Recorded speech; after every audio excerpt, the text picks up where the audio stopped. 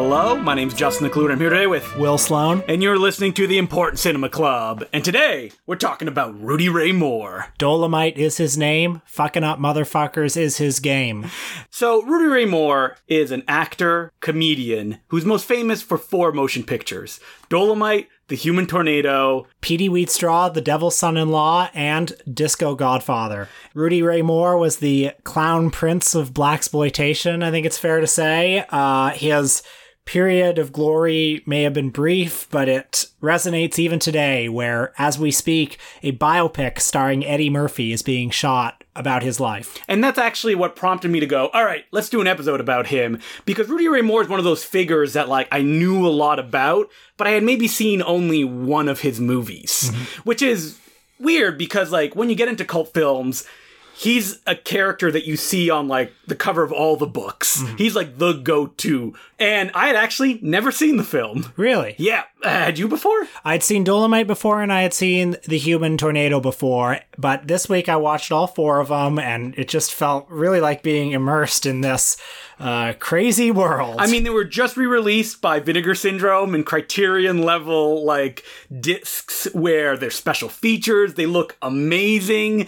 And the fact that they're actually in their original aspect ratio makes a big difference. But we'll get to that. Mm-hmm. So how did Rudy Ray Moore get to making these movies? Well, he was a comedian, first and foremost. And he was a comedian that was known for working blue. He had a number of albums. I believe one of them is called Eat Out More Often, which actually hit the top 25 on the Billboard charts. Another one was called Let's Come Together. If you stumble upon them at your local used record store, you'll notice that they often have him surrounded by topless women on the album.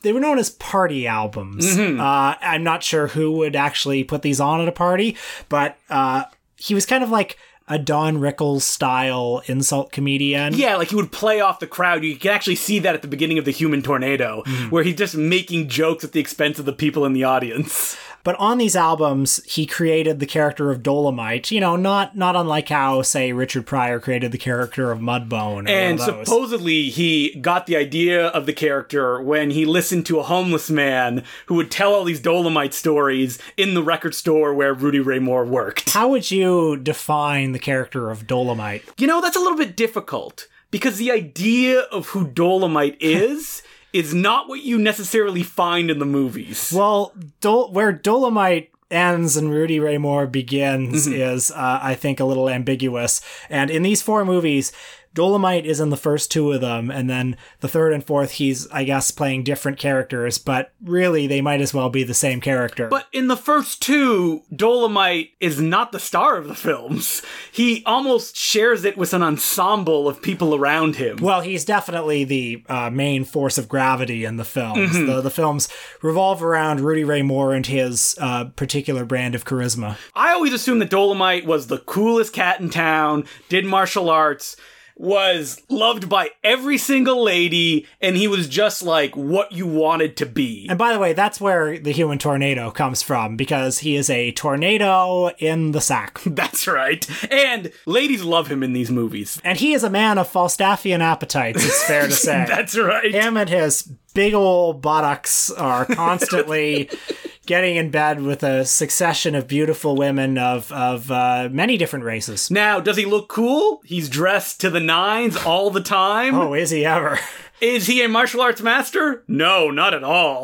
Well, I think that within the diegesis of the film, he is a martial arts master. To my eyes, is he a martial arts master? Maybe not. Well, in the films, anytime he throws a punch or a kick, it's usually shot from the back of his head because it's not Rudy Ray Moore. Yeah, and usually the punch or the kick will miss by a good 6 inches. But what really surprised me is that, his character is constantly being defeated by other people, which is the one thing that took me off guard. Because when I think of Dolomite, I think of, the baddest guy that cinema has ever seen.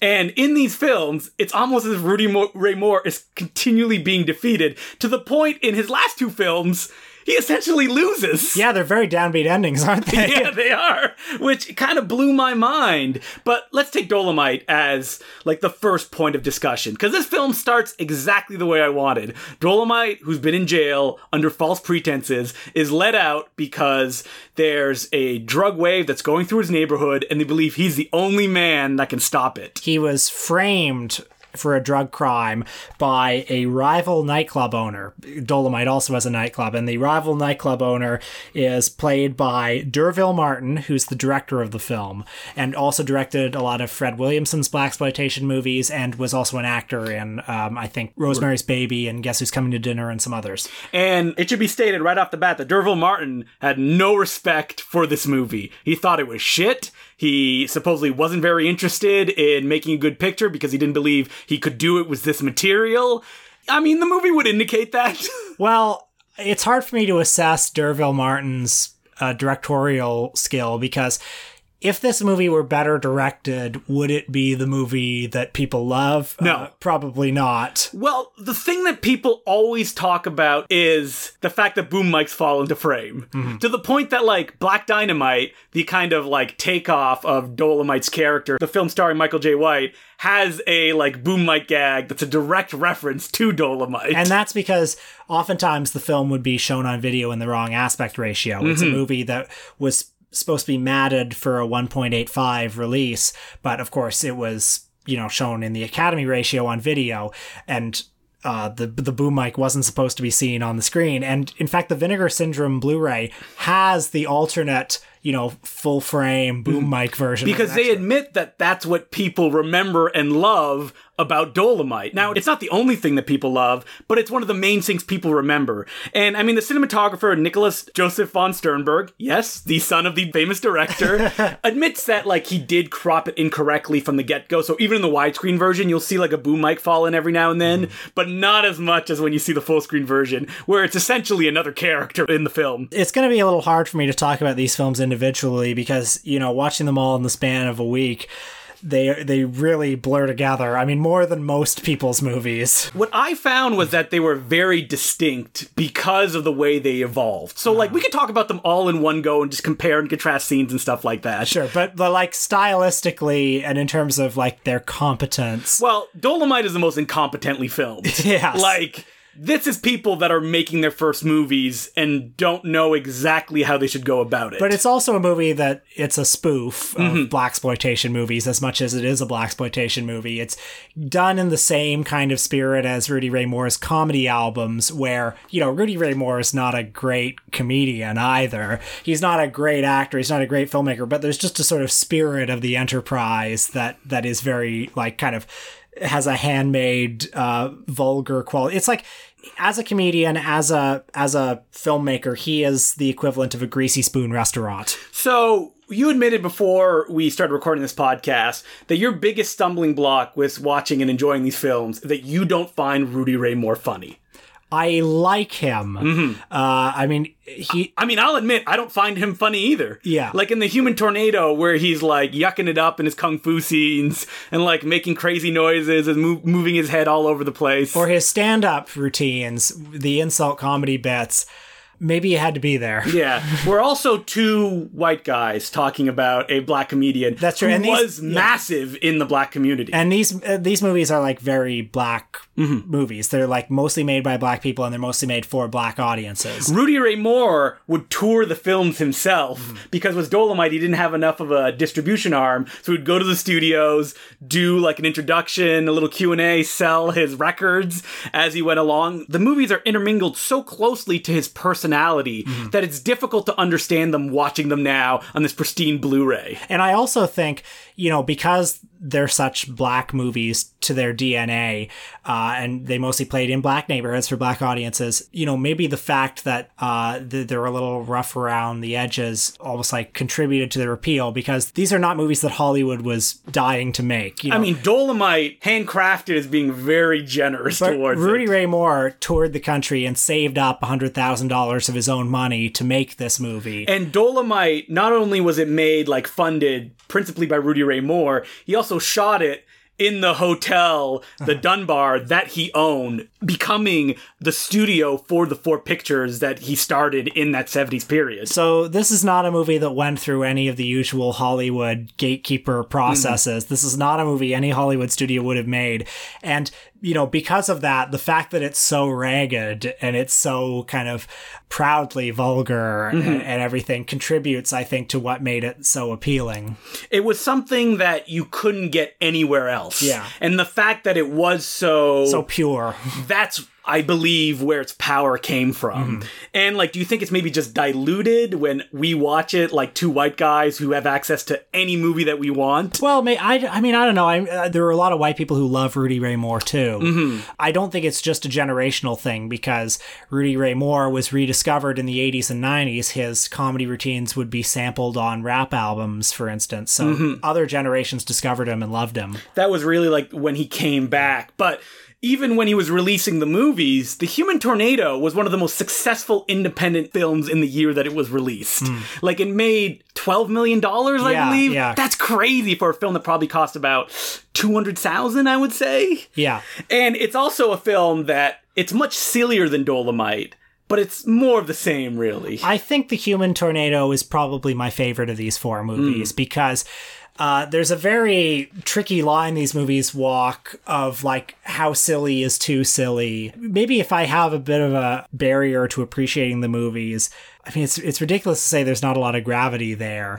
but it's like, you know, if they're not all that funny and they're not all that exciting and they're not all that engrossing as stories, and Rudy Ray Moore is only, you know, so good in front of the camera, like, what is there? But you know? Isn't it the same kind of cult of personality that you have with other directors that you love as well? Yeah, absolutely, yeah. But it's just that not one that I guess you came to early enough, or one that... Yeah, maybe. I mean, I don't know. I don't want to sound too down on it, because I did have a pretty good time watching these movies. These movies are so, like, shameless that you can't not like them. You know? I mean, like, Rudy Ray Moore fucks somebody so hard that it causes a house to collapse around them. Yeah, or there's a scene in The Human Tornado where, you know, some racist cops break into the mansion where he's having a party, and they bust into the bedroom and they find Rudy Ray Moore there fucking the chief of police's wife. And the wife is paying Rudy Ray Moore to fuck her. Yeah. And then as he escapes, he runs out and he, like, jumps off the balcony. It pauses and you hear Rudy Ray Moore in the narration go,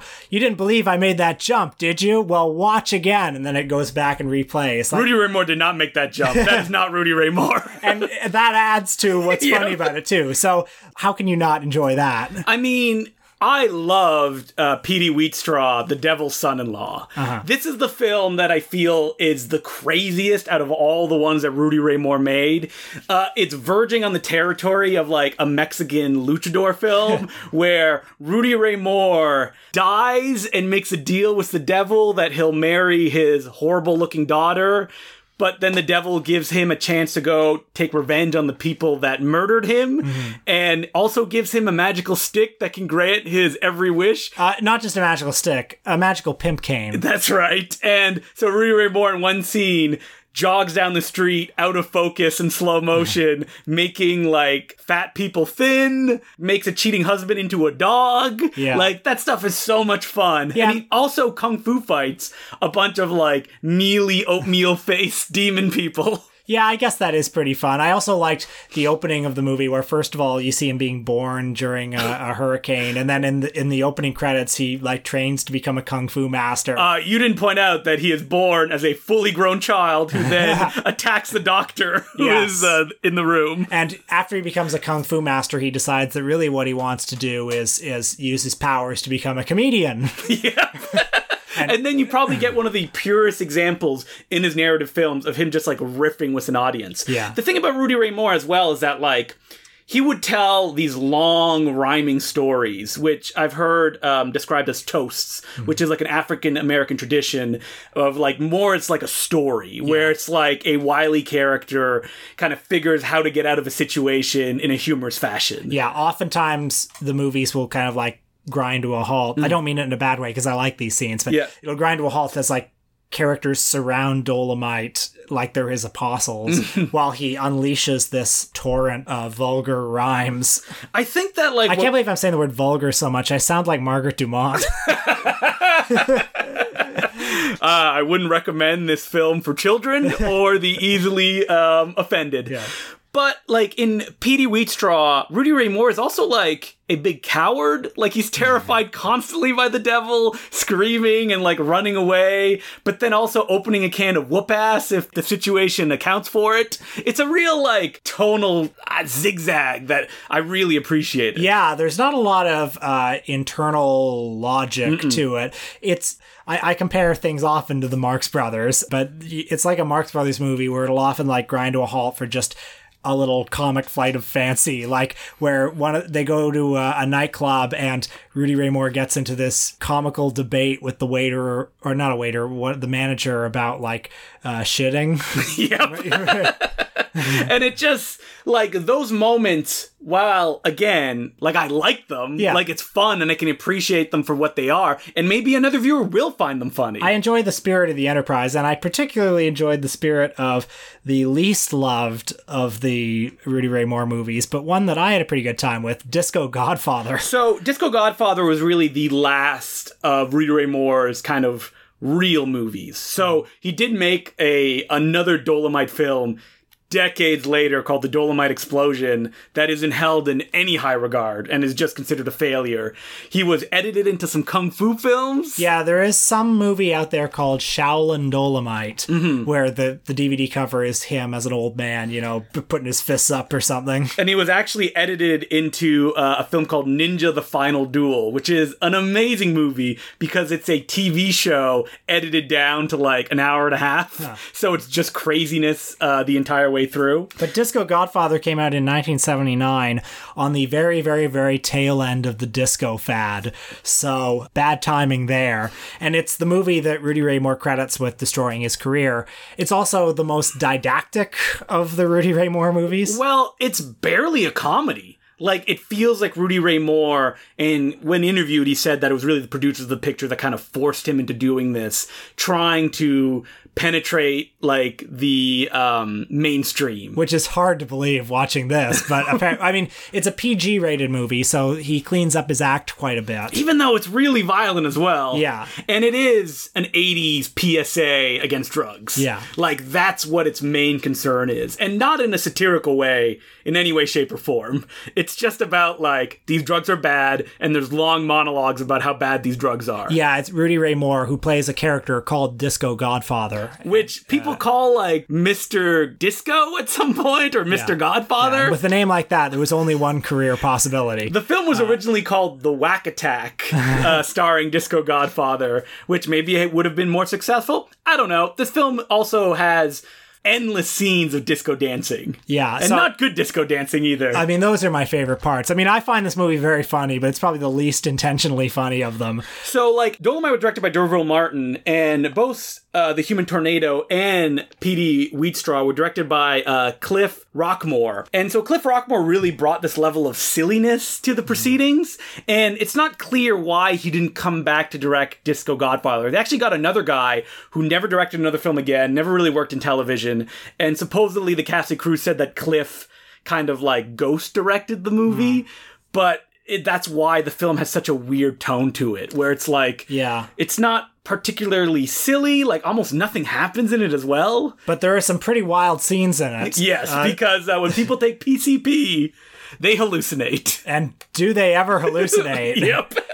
And tonally, as you said, it is a weird mishmash because maybe there are 20 minutes of these crazy hallucination scenes, another 20 minutes of wacky disco footage, and then the rest of it feels like kind of a more straight-faced version of the other Dolomite movies, where the production values are about on the same level as one of those Johnny Wad porn movies. I would say it's probably the slickest of, after you saying that, of all the Rudy Ray Moore starring pictures. Sure. And it's a film that, I mean, I found it tough to enjoy just because I like the craziness of Petey Wheatstraw so much that, like, Disco Godfather was such a step down from that. Yeah. This is one that I could feel like a bunch of white people could easily like make fun in like a bad movie, whatever. Yeah, maybe that's why I had a good time on it. I mean, it's definitely the most digestible one. Because when we were talking about it, you're like, I love those scenes. They're just locked off shots of people dancing. The director of the film said, there's probably an okay 30-minute motion picture there. I would agree with him. Yeah, I think he's right. Although, I think you could say that about all of the Rudy Ray Moore movies, because there are always at least 20 minutes of these movies where I'm very bored. Yeah, I mean, it's like they're tough. Like they're not marvels of storytelling, for no, sure. They're not. They're very ramshackle constructions, if anything. And like Disco Godfather just tanked Rudy Ray Moore's career completely. And that's interesting because the first two movies that he made were obviously very successful. And the fact that he never really got he never got any mainstream shot, really. Well, he did right after The Human Tornado have a co-starring role in The Monkey Hustle, which was directed by Arthur Marks and was a studio picture. It starred Yaphet Kotto and is about kind of like a day in the life of this urban neighborhood. And Rudy Ray Moore plays an oversized gangster called Goldie who dresses in like a pure gold suit. So even at this point, they're treating him as like an over-the-top crazy figure. And it's so surreal in the film to see him on the same screen as Yaphet Kotto because they seem like two worlds that would never come together. But yeah, the Dolomite movies came, really they emerged as the blaxploitation boom was dying out. And it's a little weird that the blaxploitation boom died out because it's not like, there weren't black audiences who would have liked to have seen movies with black people. Yeah, but the white producers are like, oh, we probably tapped this vein enough. Yeah, and when in reality, they just made a lot of really bad movies. Yeah, because they treated their audiences like shit and thought that they would still come out and watch it. Yeah, but I do wonder if this cycle of movies had continued, if Rudy Ray Moore could have survived into the 80s, because watching these movies, I kind of felt like, by the time Disco Godfather comes out, it's running on fumes a little bit. Was there a lot more that you could do with Rudy Ray Moore in a movie? Yeah, I don't know if you could, because his kind of personality is so distinct and limited. The way we're explaining this, and when you actually see the movies, like, they're so much different than you think they would. Like, Rudy Ray Moore is not like a fit, like, charismatic kung fu dude. He's definitely his own flavor. And I think that's why he's lasted so long, though, because he is such an individual in that sense. And he is a great speaker. Yes, he is. Yeah, like, when he does those comic raps, they're very... it is hypnotic hearing him talk. And you can understand why people would see this and be inspired by it, especially black audiences that don't have this kind of like independent, came from nothing in this era of movie making. And that's why like it's so memorable and so long lasting, I would say. And it makes sense that like people would want to make a movie about this. And there are also movies that are, as I said, shamelessly entertaining. They've got kung fu in them, they've got dirty jokes, sex, violence, disco dancing. There's a lot of stuff in here that will be enjoyed by people who like this stuff. And it's a shame that, like, as we mentioned, he didn't even, like, act really in cameos for decades after that. Like, he would appear here and there. He was in Penitentiary 2, which was the sequel to another of the biggest independent films of all time, one directed by Jema Fanaka. Well, oh my God, another film that's about black people, directed by black people, that was a huge hit. Would studios maybe see there's a trend here? No, because they're dumb and they're racist. Yeah. And it wasn't until the 90s where Two Live Crew, another famously like dirty rap band, started to sample Rudy Ray Moore that brought him into prominence again, to the point that like Mad TV are doing sketches about them, like reoccurring sketches, and that Martin Short is having him appear as Dolomite on his TV show. And I mean, unfortunately, that was pretty much it. Unfortunately, he died. But his persona continues to live on, and I'm really curious to see what's going to happen when that like big Eddie Murphy starring Wesley Snipes picture comes out, and if it's going to like bring him back into the conversation and people will rediscover these films. I'm interested in seeing more kind of normies find out about Rudy Ray Moore. What, like, I assume, since I think it's Netflix who's making this biopic, right? Well, they'll probably license the movies and put them up as they usually do when they do something like this. And yeah, are people going to watch this and just stumble on what will they make of it? I mean, these movies are so kind of outside, like they're much more ragged than most of what casual Netflix viewers will ever see. But will they approach them like they approached the movies of Ed Wood when they came out? Because this new Rudy Ray Moore pick shares the same screenwriters as the Ed Wood picture. I'm curious to know if, like, people like my parents will stumble upon it, watch a Rudy Ray Moore film and be like, oh, he's the worst filmmaker ever. So bad it's good. Yeah, and these movies, they're not quite so bad it's good. I mean, they do walk kind of a tricky line of, like, they're definitely oftentimes shoddy in a way that's not intentional, but they're also much more self-aware than someone like Ed Wood. Yeah. Well, I mean, we'll talk about the movie when it comes out. I hope that it's good. Will Eddie Murphy finally get that Oscar? Well, I'm sure he'll get a Lifetime Achievement Award at some point. Those worthless Always statues. bet on black. Yep. So, Justin, do we have any letters this week? We do. As per usual, you can send us letters at importantcinemaclubpodcast@gmail.com. So our first letter is from John Semley. Is this the same John Semley that's writing a book called Haters that's going to be published by... I don't know who it's published by, but it's a book called Hater. Yeah, that's right. And also... Coming soon to bookstores. Also, guest on our James Whale episode. That's right. Yeah. He goes... Hey guys, long-time listener, one-time guest, first-time writer. Enjoyed your Herzog episode and agree with your evaluation of him as Vice Guide to Film filmmaker. I literally worked on that show, and Herzog was the first approved episode, precisely because he and his work present as the kind of work you get into when you get into cinema. I'm wondering if you could talk about some gateway filmmakers who turn you onto the medium. I remember Spielberg, Hitchcock, and James Whale being the first ones I sought out as a kid after realizing that the words directed by actually connoted something. And following that, when were you guys first aware of a director in that sense? Not in an auteur theory way or anything, but I'd love to hear when you guys realize that specific filmmakers make the films you like. Apologies, I'm 3 gins in. Great podcast, boys. John. Well, thank you, John. I have a very specific answer for that, actually. I know who it was.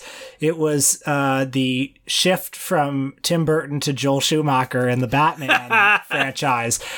As a 6-year-old, of course, I loved Batman Forever, but the change was so radical that, of course, I became aware at that stage that there was a man named Tim Burton who made the first 2 Batman movies and a man named Joel Schumacher who made the third, and they had different visions for, the sorts of movies they were making. And also, Tim Burton was probably the very first director I loved because in the early 90s, stuff like Beetlejuice, Pee-wee's Big Adventure, those were popular movies. I think that probably the first director I became aware of was probably Steven Spielberg, but I would say the one that I cared the most about was George Lucas, because I love those Star Wars films, and there was a promise of Star Wars films in the future. So he was the first person that I realized, like, oh, he makes these movies, and he will make more of them. And that promise always depended on, like, they were coming out of this genius man's genius brain, and it was this man, this bearded, unassuming man who was talking to Leonard Maltin at the start of those VHS tapes. Yeah, that's right. In the THX approved Star Wars. But in terms of directors who maybe kicked us up to a higher level of film appreciation, I think Charlie Chaplin was probably the first great director I loved. I mean, if Spielberg and Tim Burton are obviously good directors or have good moments, but Charlie Chaplin was kind of a next level filmmaker. And as a teenager, I think Orson Welles, Wong Kar-wai, and Werner Herzog were very important directors for me. And I think I've talked about this on some of the earlier episodes, but they're filmmakers who are like very showy filmmakers whose authorial stamp is very present, but they're also very accessible filmmakers to a teenager. Yeah, like they're not difficult. Yeah. And something like Wong Kar-wai can have the illusion of being difficult, but as a teenager, you're like, well, I get this. Like, I'm smart. Exactly. Like, he's one of those guys. Yeah. For me, and I've talked about this before, it's definitely George Romero, Peter Jackson, Dead Alive. And the first time I ever bought a movie myself on VHS, just randomly, and I probably didn't even know what I was getting. It was just cheap at HMV. Remember when there was VHS at HMV? Remember when there was a store called HMV? Wow. It was Big Trouble in Little China and Reservoir Dogs, which is funny that it would be those two films, which are distinctly inspired by Hong Kong cinema, which would then become my great passion after that. I'm sure Tarantino, by the way, was that director for lots of people, right? Yeah, absolutely. Yeah. Because he's the one that like was swearing in his movies, which made it really taboo for teenagers. And he was also the filmmaker that was pushed out the most. Like you could not walk into a store without copies of Pulp Fiction and Reservoir Dogs just staring you right in the face. And he was a director, and still is, who's like a big media personality. Mm-hmm. You know, he hosted SNL, for God's sake. But he wasn't a media personality in my life, because I didn't watch that stuff. So I wasn't even aware of him as a person when I picked up Reservoir Dogs. This was in a time where I had to watch Reservoir Dogs in the only VCR in the house, which was in the living room late at night, between when my mom went to her room to get ready and I had to go to bed, was the sound turned low so they couldn't hear all the swearing that was in it. Yeah. And of course, Terry Gilliam. Like that was one of the big ones because he's so visually opulent and in your face that you go, wow, this is what a director does. Like this is what's important. Yeah, he was very important to me too. Oh, and Woody Allen probably as well when I was a teenager. Oh, I should point out that probably the third or fourth VHS that I bought was a really expensive copy that I found in a comic book store of City on Fire. I didn't even realize that Reservoir Dog kind of ripped it off. Not really. But I didn't like it. Oh, wow. I think that probably because it wasn't a John Woo movie, and that's what I want. Like, here's Chowing Fat, here's a film that inspires Reservoir Dogs, and, like, there's not really any gunfights or anything that I would associate with that Hong Kong style, which is really the John Woo style. Did you like that Ringo Lam one that, why am I forgetting the title? Full Contact. I did see it later, and it took me a little bit of time to warm to it, because Ringo Lam is a director that, like, he doesn't want to imitate John Woo, like, he's trying to do his own thing, which is a little bit distancing when a lot of Hong Kong cinema are taking their cues from Woo and trying to do their own version of it. I mean, Ringo Lam is a director that I've come to love, like stuff like School on Fire, or his take on the kind of wuxia picture, Burning Paradise, is insane and the most violent kung fu picture you'll see outside of Story of Riccio. But thanks for the letter, John. And I look forward to your book. I'm excited to finally learn how to hate. Our next letter is from P.D. Walter, and it was a bit of a long one, but he did have a question in the middle of it that I wanted to talk about a little bit. He goes, digital versus film. I watched Alejandro Jodorowsky's The Dance of Reality the other day and really liked it, but it was shot digitally, so everything is high res and in that sense fake looking. You are never persuaded that you are looking at something real, but something highly artificial and stagey. It kept me at a distance from the film emotionally, and even though the story, which is autobiographical, is totally gripping, I couldn't get into it. For some reason, the inability not to notice that it was made digitally made me feel like I was watching the idea of scenes rather than the scenes themselves. It feels like a bit like reading a screenplay and thinking, I like the ideas, but you don't come away from it feeling like you have seen the film, if that makes any sense. Yeah, I get it. Have you ever felt this about digital cinema? Is it a problem unique to the highly symbolic theatrical sort of cinema Jodorowsky makes? No. Or is it just a problem with digital cinema? Yes. Let's talk about it, though. You know, I think my reaction to digital cinema is maybe the opposite, where I don't think it looks too fake. I think it looks too real.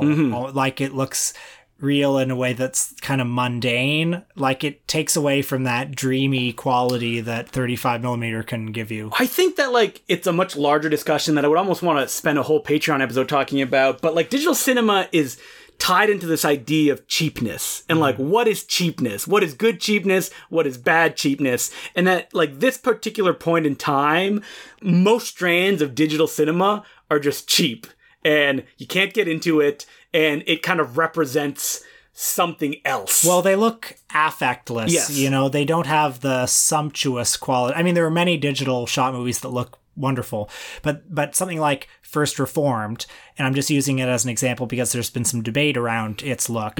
It's a movie that looks very intentionally kind of sterile and affectless, and you know, it's a movie that uses, I guess, the inherent qualities of digital to its advantage, but you know, something like a David Dakota movie, like A Talking Cat, also has that affectless quality, and really it almost looks kind of like a surveillance camera footage. It all depends as well of how something is directed, but there is like a level of, even if the thing is super energetic and like passionate, that it will still be considered cheap and audiences will recoil from it. Mm-hmm. Like, I'm thinking of like a bunch of like low budget horror films I've been watching this week, and the way that like it's easier to enjoy a movie that they made earlier that was shot on video that has an aesthetic quality to it than it is to enjoy a film that was made in 2006 that's shot on mini DV. And I think that's just the way that we grow as kind of like viewers, like what we like and what we don't like and what certain things represent. Well, yeah, a lot of that has to do with nostalgia and with like having a certain amount of distance from it. The VHS aesthetic looks cool to us now because it's not the norm anymore. And it has like its own qualities. Yeah. But I wonder like someone who was born post 2000 and would watch a film that like was shot in 2005 on like shitty ass digital cameras that automatically make the viewer go, whoa, that looks cheap, if they will have an affinity for it that we don't. I wonder, when I was in New York last summer, I went to this like little storefront theater in Williamsburg called The Spectacle, I think it was. Yeah, The Spectacle Cinema. Yeah, and they were having a little retrospective of called This Is Mini DV, where it was film shot on mini DV, and there was one film called Yeast, which was a mumblecore movie starring Greta Gerwig, where it was shot on mini DV, and it's a very frantic look, and because it's so frantic, and because the technology was so cheap, there was so much like digital artifacting in it, and it looked kind of neat. And, yeah, that's the thing, right? Like, and Inland Empire looks kind of neat when you see it now, too. Because, like, even the film that I made, Impossible Horror, had a lot of digital grain that was all over the place, and we kind of like digitally removed most of it. And what's funny about that is 10 years from now, like people would be like, oh, that looks cool, like, because it represents a particular technology. Yeah. But in this moment, using today's technology, that's looked as a negative. Right. Kind of like the way that flares, up until a cinematographer used a flare on purpose, that people started to use them stylistically. Because before that, it was a mistake. And like you fucked up the shot and you would have to restart if you saw a flare. So what you're saying is that like all geniuses, you will only be recognized after you die. No, not after I die. I said a decade. In 10 years. Yeah.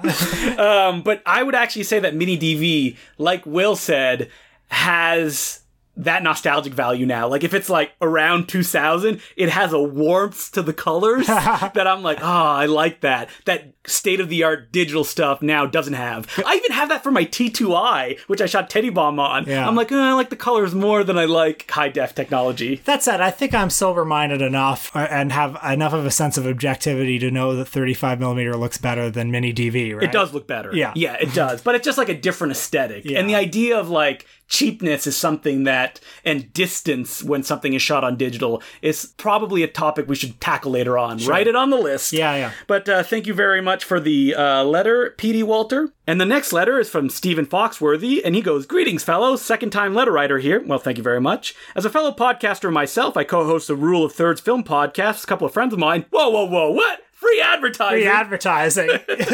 I'm curious about what other podcasts you guys listen to, aside from your own, naturally. Yeah, I just put mine and Will's podcast 24/7. Every now and then an episode of Michael and Us comes on, but that's pretty much it. And then you try to get rid of it as quickly as possible. It's like, no, I can't listen to Will cheating on me with other podcast hosts. Justin mentioned last episode that he enjoyed the DGA Director's Cut podcast, and I'm sure Will sang the theme from How Did This Get Made at some point in the past.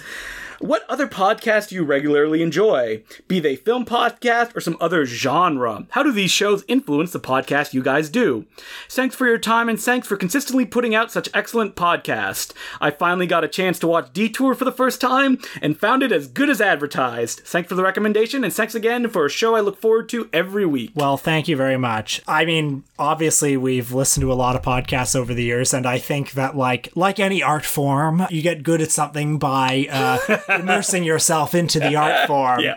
We've talked about it before, but me personally, the podcasts that I like are the ones that are conversational, usually a bunch of friends hanging around and talking about stuff. The ones that are like really well produced, like some of the NPR ones or the true crime ones, I don't like. Yeah. Well, I mean, some of the NPR ones have like great interviews. Yeah, I love the interview podcasts. Yeah. Like I would put those into the conversational ones, but I'm thinking of like Serial and stuff like that. Oh, yeah. Kind of like podcast narratives, and I don't really listen to any scripted podcasts. Well, something like Serial general, podcasts are great to listen to on your commute where your attention can maybe stray a little bit. And so if it's a conversational podcast, the stakes are a little lower, whereas on something like Serial, you have to be kind of more invested in the story. And if you miss something, it can be a problem.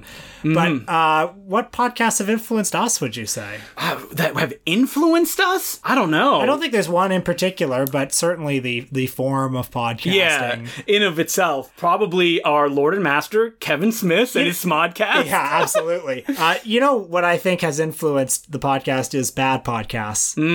Oftentimes we've heard podcasts, or I have, where I might make a mental note like, oh yeah, don't do that. Yeah, that's right. Yeah. I mean, we're lucky that when I edit, it's just kind of like removing long gaps of silence. It's and pretty hate much speech. That's right. But like, as far as podcasts that I listen to regularly, speaking of NPR, I listen to Pop Culture Happy Hour when it comes out, which is co-hosted by Will Sloan's mentor, Linda Holmes. That's right. He worked at NPR. I don't think you've ever said that before on this podcast. Yeah. I did an internship at NPR in 2012, and I shared a desk with Linda Holmes. In fact, and Linda Holmes gave me quite a bit of work after that as well. Do you think she listens to this podcast? I know that Linda was a job recommendation for me once, and I got the job, so right. I will always be in her debt for that. So, no. I also listen to the Judge John Hodgman podcast, which is one of the rare comedy podcasts I listen to. I listen to Shockwaves, which is the Blumhouse podcast, where it's just like friends talking about horror movies. I listen to, of course, The Dig, because I need to get my socialist podcasting in, the Jacobin Magazine podcast. Not a Chapo Trap House guy? No, not at all. I listened to a bunch of episodes, probably when me and Will started recording this podcast, and you mentioned Chapo, and you said you will not like it. I said you wouldn't like it, and you tried very hard. I did, and so you definitely gave it an honest shot. Yeah, fucking irony, bros. Justin doesn't like corrosive irony. No, I don't. I don't like hateful people that, like, their comedy is just making the people listen go, yeah, those people are dumb, aren't they? We're the smart ones. So not a fan of the Michael and Us podcast, clearly. Never heard of it. I listen to The Movie Crypt, which is an interview show with filmmakers. Obviously, The Flophouse, which is probably one of the first podcasts I started to listen to regularly, other than our Lord and Master Kevin Smith and his Smodcast. Oh, God. Come on, let's be honest. You listen to Smodcasts before Smiths got into weed. Yes, I did. Yeah, that's so 2007 kind of. Yeah, I did. That Smodcast, I'm sorry to say, was the first podcast I ever listened to regularly. It was mine as well. It was like, whoa, I love Kevin Smith commentary tracks, and he's doing one every week. Clerks, I love that movie. I'm 18 years old. I also listened to WrestleSplania, a show where two women talk about wrestling, and supporting characters. Okay, I was going to mention two podcasts, and that was one of them. I want to highlight two film-related podcasts. I could talk about a million film-related podcasts. But you don't listen to them. Well, I don't want to leave anyone out. You know? That's right. But supporting characters, I very much like. It's hosted by Bill Ackerman, I believe his name is. That's correct. And it's these long-form interviews with, various film writers and programmers. Yeah, it's the people that usually don't get shows centered on them, the people that usually host shows. And people that you might follow on Twitter, or that we probably might follow on Twitter. I love the show. It's like every time there's a new episode, even if I don't recognize the person, I'm excited because I'm going to learn about this person or that I don't know. Somebody will be on it, and I think, yeah, I guess I am curious about their story. Yeah, like there was an episode on William Lustig that came out recently that was amazing, because I love William Lustig as a director, and I really love him as like a film fan and film distributor. And this is where you can get all those stories. And then you get an episode with someone like Maitland McDonough, I'm sorry if I'm saying that name incorrectly, the writer of Broken Mirrors, Broken Minds, The Dark Dreams of Dario Argento, and who also served as a writer for TV Guide for a really long time. And you get like a different perspective than you usually would, because she's not usually in the current conversation, even though that she is an amazing writer, and I would highly recommend checking out all her books. What was the second podcast you're going to... Because I think it may be the one I was going to say. The Realtor Report. Yep, that's exactly what I was going to say. The Realtor Report, I think, is actually my very favorite podcast. And what is it? It is about the porn industry, but specifically the 70s and 80s. And it's these wonderful long-form interviews and sometimes audio documentaries about the major players from the porn industry. And so many of, they're such beautifully crafted episodes that it's not just like a loose free form conversation. They really figure out what is the story in these people's lives, and many of the stories are profoundly moving. And they're also great historians, so there will be episodes about just interesting moments of, I guess, sex film history that you may have forgotten about. The Roberta Findlay episode may be one of the best podcast episodes ever. Yeah, there's an incredible one too about Constance Money, the star of the opening of Misty Beethoven. I don't know, they're all incredible. Yeah. There's a great Al Goldstein episode. I would go and just subscribe to it and just listen to them from the beginning because they're all worthwhile. And even if you're like, well, I'm not really interested in 70s pornography, you'll be interested in these stories because they're just human stories, oftentimes about filmmaking. Yeah. So definitely check it out. As per usual, you can send us letters at importantcinemaclubpodcast@gmail.com. And this week on our Patreon, we did an episode about a director that all of you have been clamoring for, William Bodine. Yes, the director of Bela Lugosi Meets a Brooklyn Gorilla. And 500 other films, literally. Director who worked with the Three Stooges. He made Charlie Chan films. He made 29 Bowery Boys films. He worked with just tons and tons and tons of people. 2 Mary Pickford vehicles. And he's nobody's favorite director. And we talk about him for 20 minutes. So check that out. It's $5 a month and you get 4 exclusive episodes of the Important Cinema Club podcast a month. We're 10 people away from 150, and then we can reveal our very special gift commentary track that we're going to give to you. And if we get 150 by the end of the month, I think we'll do something special.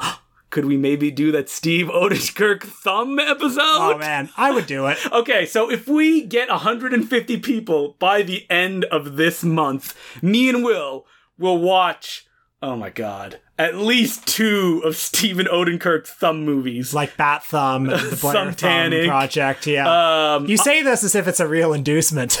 I've seen them on DVD in a used DVD store just last week, and they're just calling my name. Guess what? They have commentary tracks. Oh. So help us get to 150 Patreon subscribers. If you're a fan, please do it. We really appreciate it. So, what are we doing next week, Will? Well, there's a new movie coming out called Mission Impossible Fallout. We thought, listen, we've had some obscure topics lately. Lizzie Borden, Bud Bedecker, Rudy Ray Moore. Let's give the fans a cookie. We're going to do Tom Cruise. And when Will pitched it to me, he's like, I can't believe I'm saying this. Let's do a Tom Cruise episode. I went, well, I love Tom Cruise. And Will was like, yeah, I do too. Yeah. It just seemed a little bit, after 4 weeks or so of doing these really, cinephile topics, it seems like a craven bid for clicks.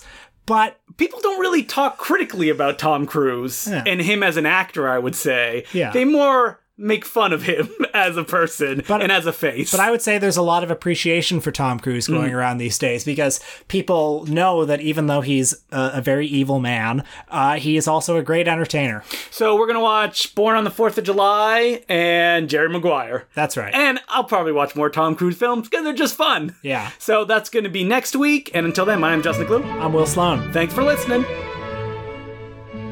Justin, you started a brand new screening series at the Royal. I did. Me and my partner, Emily Milling, started a kids series called Mega Fun Movie Explosion that we're doing matinees at the Royal Cinema twice a month. It's a lot of work. And this is on top of your Laser Blast Film Society. Yes, it is. Which is more kind of the darker, scarier underbelly of cinema. Right. So no one under 18 allowed. So, these are the two sides of Justin. There's the crazy dark movies and the crazy family movies. You're making it sound like I show like toe tag films or something at Laser Blast. Actually, Laser Blast is like pretty innocent. Yeah, and fun. Yeah. And that's what we want to do with Mega Fun Movie Explosion. When it was pitched to us to do like a kid series, I kind of jumped onto it because I love the idea of doing matinees, which cinemas don't really do anymore. That's like a term that when I was a kid, my dad was like, let's go to a matinee. And then he went, oh, I guess they don't really do matinees anymore. Well, it's also a leftover from the era when parents would just like dump their kids at a movie theater for 6 hours in the afternoon while they went off and smoked and had affairs. And that's right. Did whatever they do. And, nobody was worried about child molesters. I remember my mom dropping me off to see The Punisher, the Thomas Jane classic with my little little brother. Yeah. And she's like, I'll come back in 2 hours, and just went on her way. And so this series allows me to show mostly movies that me and Emily are nostalgic about. So like a lot of stuff from the 90s, and also no Disney films, because Disney does not give permission to do retros. No matter like what you do, if you email them, supposedly they don't even reply to emails. That sucks. It does. It's because they want control of the movies and how they're released. Yeah, that is such bullshit, because what it results in is kids not being able to see, Snow White and the Seven Dwarfs. Exactly. Whatever. Like, we're putting it in the Disney vault because we want to maximize the profits when we release it again. But because, like, that is such an idea that is ancient, because, like, the internet, you can watch anything now. So put it out and available in the easiest way possible. I mean, the result is, like, I don't know a kid who has seen a Mickey Mouse cartoon. No. Right? Like, we didn't see Mickey Mouse cartoons when we were kids. Because, like, we were kids, and then when we were teenagers, they suddenly released all those tins that were like $70 each. Yeah. So that they only marketed it to people that were nostalgic for that. So this movie screening series, all right, back on a positive note, because obviously the first thing I wanted to do was like, all right, let's show a Goofy movie. And the manager of the cinema is like, you're not going to get Disney on the phone. Like, you won't be able to play it. And I'm like, who is showing a Goofy movie? Like, no one is. Like, they should be happy we'll pay the money to do this. Yeah.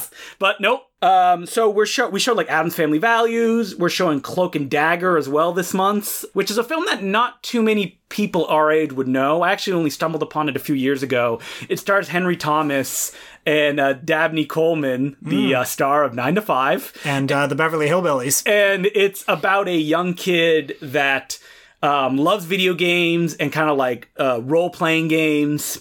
And he gets kind of like involved in this spy plot that people start coming after him. And while it sounds almost like something like Dunstan checks in with its spy plot, it's actually really serious, but it is still targeted at kids. It was directed by Richard Franklin, the guy who directed Psycho 2, Patrick, the great Stacy Keach movie, Road Games. And it's like a true suspense film. It was also written by Todd Holland, the writer of Fright Night, and the Whoopi Goldberg vehicle Fatal Beauty. And he also directed the first Chucky movie. That's right, yeah. Which its name is escaping me. Oh, Child's Play, yeah. And it's the kind of film that like doesn't talk down to kids and like treats them like, people that can think and have genuine reactions. And it's just a great movie, and I'm really glad that I could actually bring an audience to it if they show up. And that's the tough part with this kind of stuff, which is like, people don't usually go see a movie unless they recognize it, especially if it's like a kid's movie, right? So like the idea of what we're trying to do with Mega Fun Movie Explosion is that we're going to show movies that people may not be 100% familiar with. But we're hoping that through branding, what we're going to do is let people know that this isn't just a movie. Like, when we showed Addams Family Values, we had, like, a whole activity center planned out where we had, like, a photo booth with a little diorama where you could put your hand in and pretend to be Thing. We made an activity sheet, like, created them, crosswords and mazes with, like, original images that we drew. You could do hand turkeys. And most importantly, we had free candy. So any kid that came could take some candy, which is great. Because the biggest thing I want to do with the series is that maybe a kid will come once and he will remember this always. Like, you have probably screenings when you were kids, like your Batman or something like that. Oh, of course. And that you'll, like, never forget it, right? Yeah. And that's what I'm hoping to do with this kind of stuff, is that, like, a kid will come and, like, during Cloak and Dagger, we're going to have, like, video games. There's going to be, like, a scavenger hunt. There's going to be tons of stuff. And, like, that kid will be like, man, I remember going to the thing and it was so much fun. Why don't people do that anymore? Well, they don't do it like that right now, other than us doing it. So, I mean, like, something that I'm really excited about is that next month I found a movie called Attack of the Super Monsters, which is a Japanese TV show that has like animated bits like Astro Boy mixed in with puppets and like man in suit action, and it's dubbed in English, and they edited all the episodes together, and I'm going to be doing a re-edit of them with commercials and stuff like that, and I'm calling it Monsterama, featuring Attack of the Super Monsters. Oh, sounds so fun. So like that's the fun stuff that I want to do, like selling, like, you don't know this movie, but this is all about monsters, and like every kid loves monsters. Like, basically, I'll be doing a child version of Joe Dante's The Movie Orgy. So, like, that's what I'm excited for. And hopefully, if you live in Toronto and you have kids, or you like these kind of films, please come. Well, because if nobody comes, we won't be able to do it anymore. Well, I can probably make it this weekend. Yep. I'll be coming alone. Yep. And I will sit alone, Yep. and I will say to the kids, hey, do you want some candy? No, don't do that. Yeah, hey, do you want some candy? Because there's free candy over at the activity table. And then we can, like, dramatically throw you out to show that we're keeping a safe environment. But if you're in Toronto, please, please, please, like the Mega Fun Movie Explosion Facebook group, because I would really appreciate it.